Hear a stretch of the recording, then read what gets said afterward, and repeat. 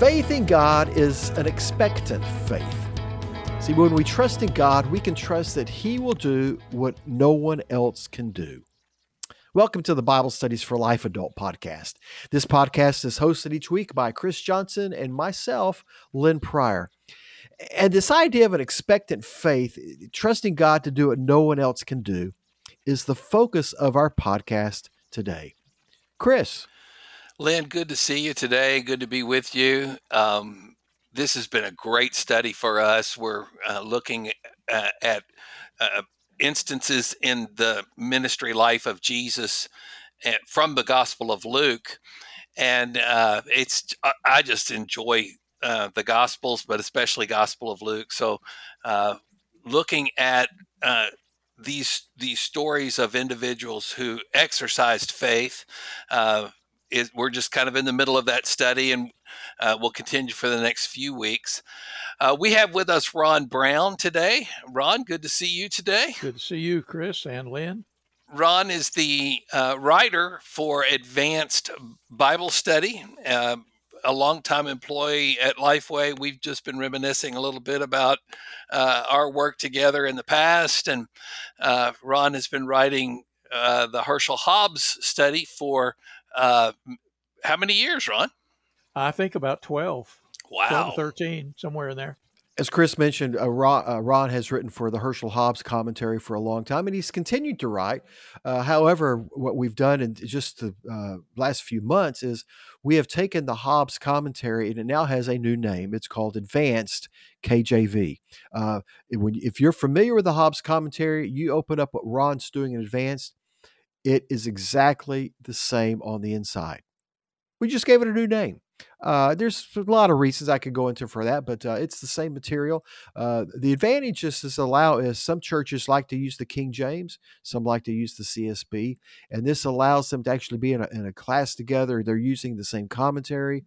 Their leader could use the advanced teacher guide. They could all share that together, and it helps them go down the same road together. It really is a strong piece. But I got to tell you, what makes it strong is we have some good writing, and that's what Ron does for us. So Ron, thank you for doing that.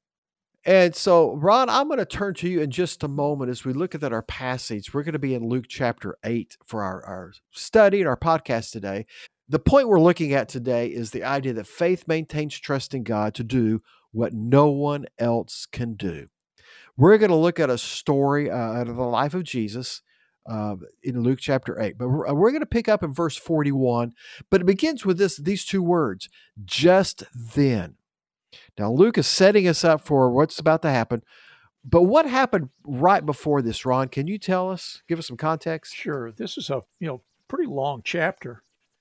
And as I look at it, it almost becomes a microcosm of Jesus' ministry, because it begins by pointing out his traveling about the countryside, teaching and preaching.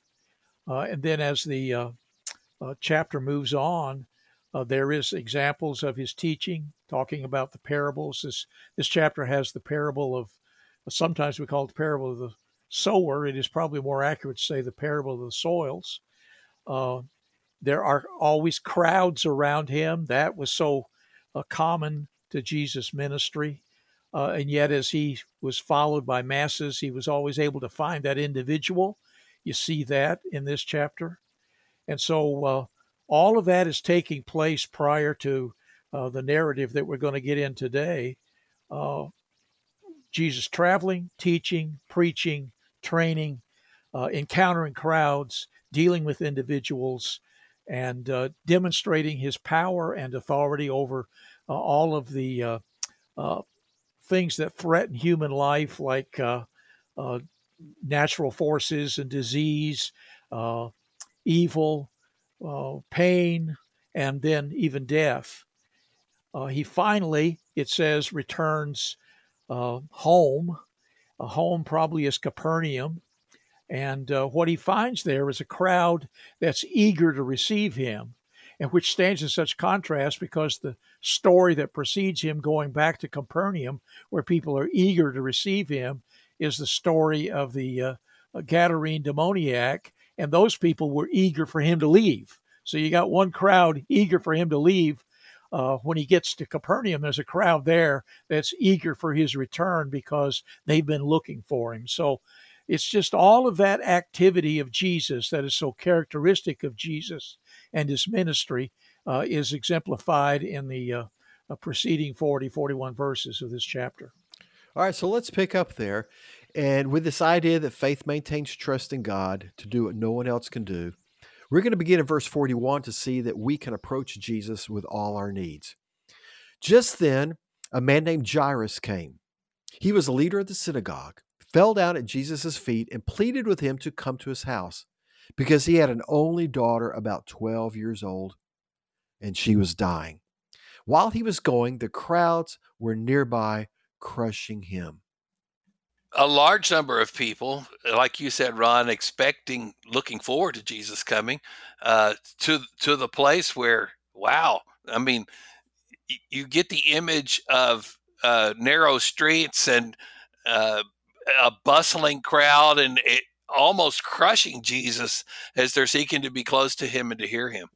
So let's look at this idea that Jairus was a leader of the synagogue. What kind of responsibilities would that entail for him? The organization of the synagogue included somebody who was, it was almost like a board, but there was one who was kind of the president of the board. So he was served in sort of a presidential role for the synagogue. And his primary role was to make sure that the building was cared for and to have all of the arrangements made for the services that were going to take place. He was probably the one that selected whoever was going to be the reader of the scroll that day and gave some instructions there. And he probably was the one that enlisted whoever was going to give the sermon during that day. So it was a very prominent position in the synagogue, and therefore would have been a very respected individual as far as at least the Jewish community was concerned. So, Ron, with that, I see then, because as you described him, he's well respected, he's got a key role. What he does in these two verses has got to have an impact on the crowd around them. That this isn't just a leper, some unknown person coming to Jesus. This is in their community. This is a prominent person. So, and I dare say, I wonder, but Jairus, prior to his daughter getting sick, what his attitude toward Jesus would have been. Was he coming to Jesus out of desperation? Did he already have a sense of a belief in the Messiah? We don't know. But what we do know is we see that in his prominence, in his respectability, he had no problem now with his daughter dying, coming to Jesus. Yeah, I suspect there were a lot of people who were wide-eyed and slack-jawed at seeing him approaching Jesus. But I think it's also a reminder that I think for many of us, for most of us, when we really get up against something that we just we don't know how to handle, that there is something about Jesus that draws us to him. And I think that's probably the case with this father. What his attitude was before, no, we don't know. But he is in a situation now where whatever his previous thinking was about Jesus, good or bad, did not seem to matter because he was dealing with a critical issue in his life, and he was willing to turn up every stone, so to speak, and he was willing to do what probably many people would least expect him to do, and that was go to Jesus. When we're in a desperate situation, when we're at the end of our rope, we don't have any answers. It drives us to do these kind of extreme things, not just Jairus, but people today. Matt Tullis, the writer for the Personal Study Guide, has a quote from C.S. Lewis' book, The Problem of Pain. And this is the quote: "Pain insists upon being attended to. God whispers to us in our pleasures, speaks to our conscience, but shouts in our pain. It is his megaphone to rouse a deaf world." And just a strong statement about our desperation when we're dealing with pain or suffering, something going on in our lives that we don't have answers for. Well, it's certainly true that God uses those things in our life, how they draw our attention to Him, to see Him, call us to pray, call us to come to Him. And for Jairus here, that it actually helped him to physically come to Jesus. But it raises the question, and this is a question that we provide in the resources, a question I think worth discussing is, what is it that sometimes hold us back from bringing our needs to Jesus? For many of us, it could be we try to find the solutions on our own. Maybe it's not that we're intentionally ignoring Jesus, but we just think automatically, well, I know what I need to do.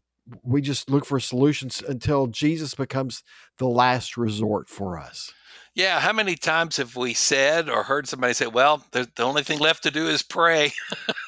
There's nothing left for us to do to pray. And when in reality, that should be the first thing we do. Our mindset is, I need to be sure that I'm doing all that I can do, and I probably can handle this. I can probably solve this problem, and I will do all of those things. And then that's where we go, Chris, to, okay, then I'll go to God about this thing. But there's just something about us, that sense of human pride and confidence in our ability to handle things, that drive us until we reach some point of despair. Well, that is where this synagogue leader is. He is at that point of despair, and he has come to Jesus. And so Jesus does go with him to his home. And so there has to be this sense of relief for the Jairus, the synagogue ruler. Yes, Jesus is coming with me. But what happens before Jesus gets there? Now, this is really not part of our focal passage, but I think it's something we need to keep in mind is after this initial conversation with Jesus and before they get to his home, Jairus' plans have been interrupted because as they're moving through this crowd, a woman who is in desperate need of healing realizes, if I could just touch the hem of Jesus' garment, I would be healed. She had that kind of faith. And so she does. She touches the garment. Jesus realizes that someone had touched him and that sense of power had left him. He stopped the crowd. And he stopped and turned, found out who it was, and he addressed her and let her know that she'd been healed and he was with her. So, Lynn, I've mentioned in previous podcasts that I'm a big fan of The Chosen. And in season 3, they deal with this incident in the life of Jesus and do an excellent job of capturing what's going on in the woman's life, Jairus, and the whole crowd dynamic. So it's a powerful portrayal of actually what we're looking at in this passage this week. And I dare say, in my mind, I just picture this synagogue leader, Jairus. He's going, Jesus, remember what we're doing here? He kind of, I just want to see him kind of tugging on the other part of his garment, saying, no, we got something else to do. And so when we come to verse 49, Jairus gets this horrible news. While he was still speaking, talking about Jesus still speaking, someone came from the synagogue leader's house and said, your daughter is dead. Don't bother the teacher anymore. When Jesus heard it, he answered him, don't be afraid, only believe, and she will be saved. After he came to the house, he let no one enter with him except Peter, John, James, and the child's father and mother. Everybody was crying and mourning for her, but he said, stop crying, because she is not dead, but asleep. They laughed at him because they knew she was dead. There's this reminder right here that we can trust Jesus even when things don't go like we thought they should. That had to be a weird moment for Jesus to walk in and all these people are crying and weeping, and Jesus to tell them it's okay, and they laugh out loud. He's crazy. What's he talking about? I think it is a reminder that there is a timing to the providence of God, that those of us who are impatient even when we get to the point of praying or approaching God with our need, we also would like the answer to come pretty quickly. We would like for there to be no interruptions. We would like to take first place in God's all of God's activity, and this, I think this is a reminder that God still is at work even when those what we'll call interruptions come.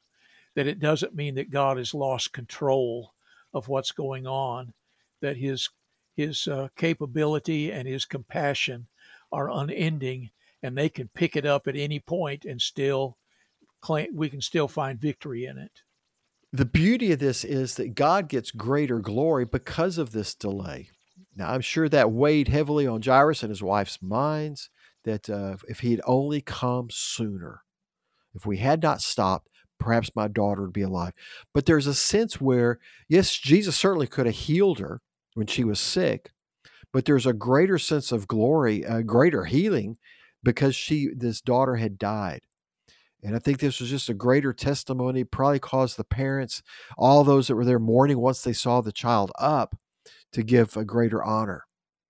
Well, let me take us to verse 54, where we see this healing. So he took her by the hand and called out, "Child, get up." Her spirit returned, and she got up at once. Then he gave orders that she should be given something to eat. Her parents were astounded, but he instructed them to tell no one what had happened. Now let's just deal with the question. There's this great, to me, a greater miracle that's happened, raising this girl after she had died. But why did Jesus tell them, don't tell anybody what's happened? Yeah, I think at the end of the day, we only speculate because it does seem to be in such contrast earlier in this same chapter with the story of that, Gadarene man. He encouraged that man to tell everybody what had happened to him. And so here at the end of the same chapter, he's telling these folks sort of keep it to yourself. And that does strike us as odd. And so I think at the end of the day, we can only speculate as to why. Some of it may be because, as one writer said, Jesus was not intending to be a traveling magic show. So he was not wanting to point this out in the sense of the miraculous as much as he was wanting to point out this victory over death and the new vitality of this little girl and the change that had taken place in her life and even in her parents' life and what it said about him.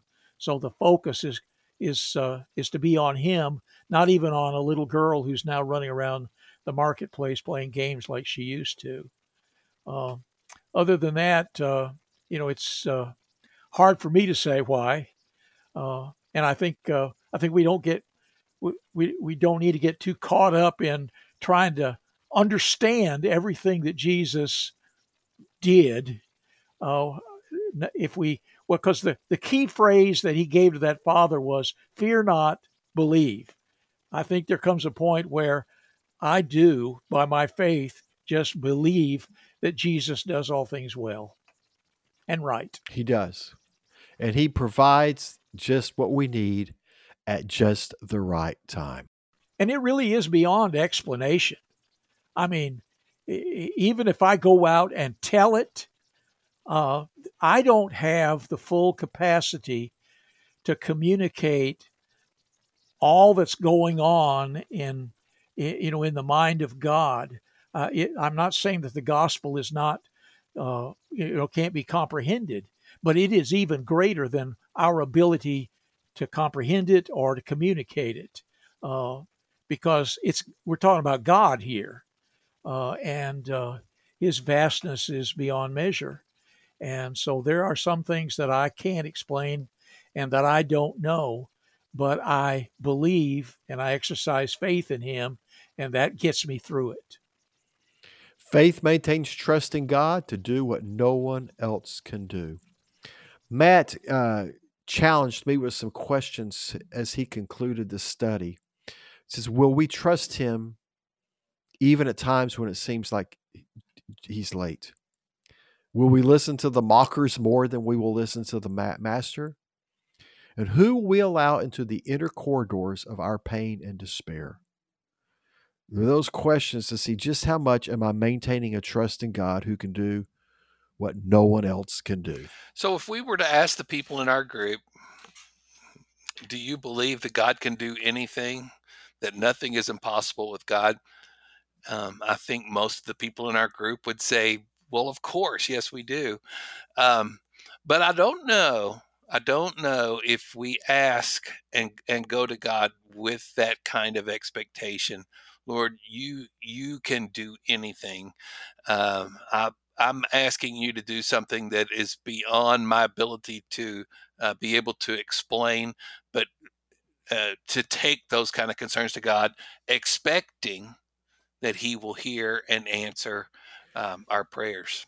Bible study ends with application ideas, and I just want to reference one of these, the 3 ideas that Matt gave us in the personal study guide. As we think about living out this idea of maintaining our trust in God to do what no one else can do, he calls us to pray. Ask God to reveal the people in your life who need a resurrection, a spiritual resurrection. Pray for spiritual awakening and the courage to speak into their lives. That there are people all around us that need a resurrection. And just as I'm sure Jairus, his wife, and those, well, she's dead. It's over. We have people around us, and if we're honest, sometimes we think, I just can't see them getting saved. We just, because of their lifestyle, their attitude toward God. But God is in the process of working miracles, including a spiritual resurrection, to take someone who's dead inside, who's dead to Christ, and make them alive. And there's a challenge for me to pray for those who need Jesus that I know and that I know well, but pray that God would resurrect them. Gentlemen, thank you for a good conversation today as we look at this passage out of Luke 8. Glad to be part of it. Thank you, Ron. Thanks for what you do and for the writing ministry that you have. And thanks for being a part of our podcast. We appreciate that.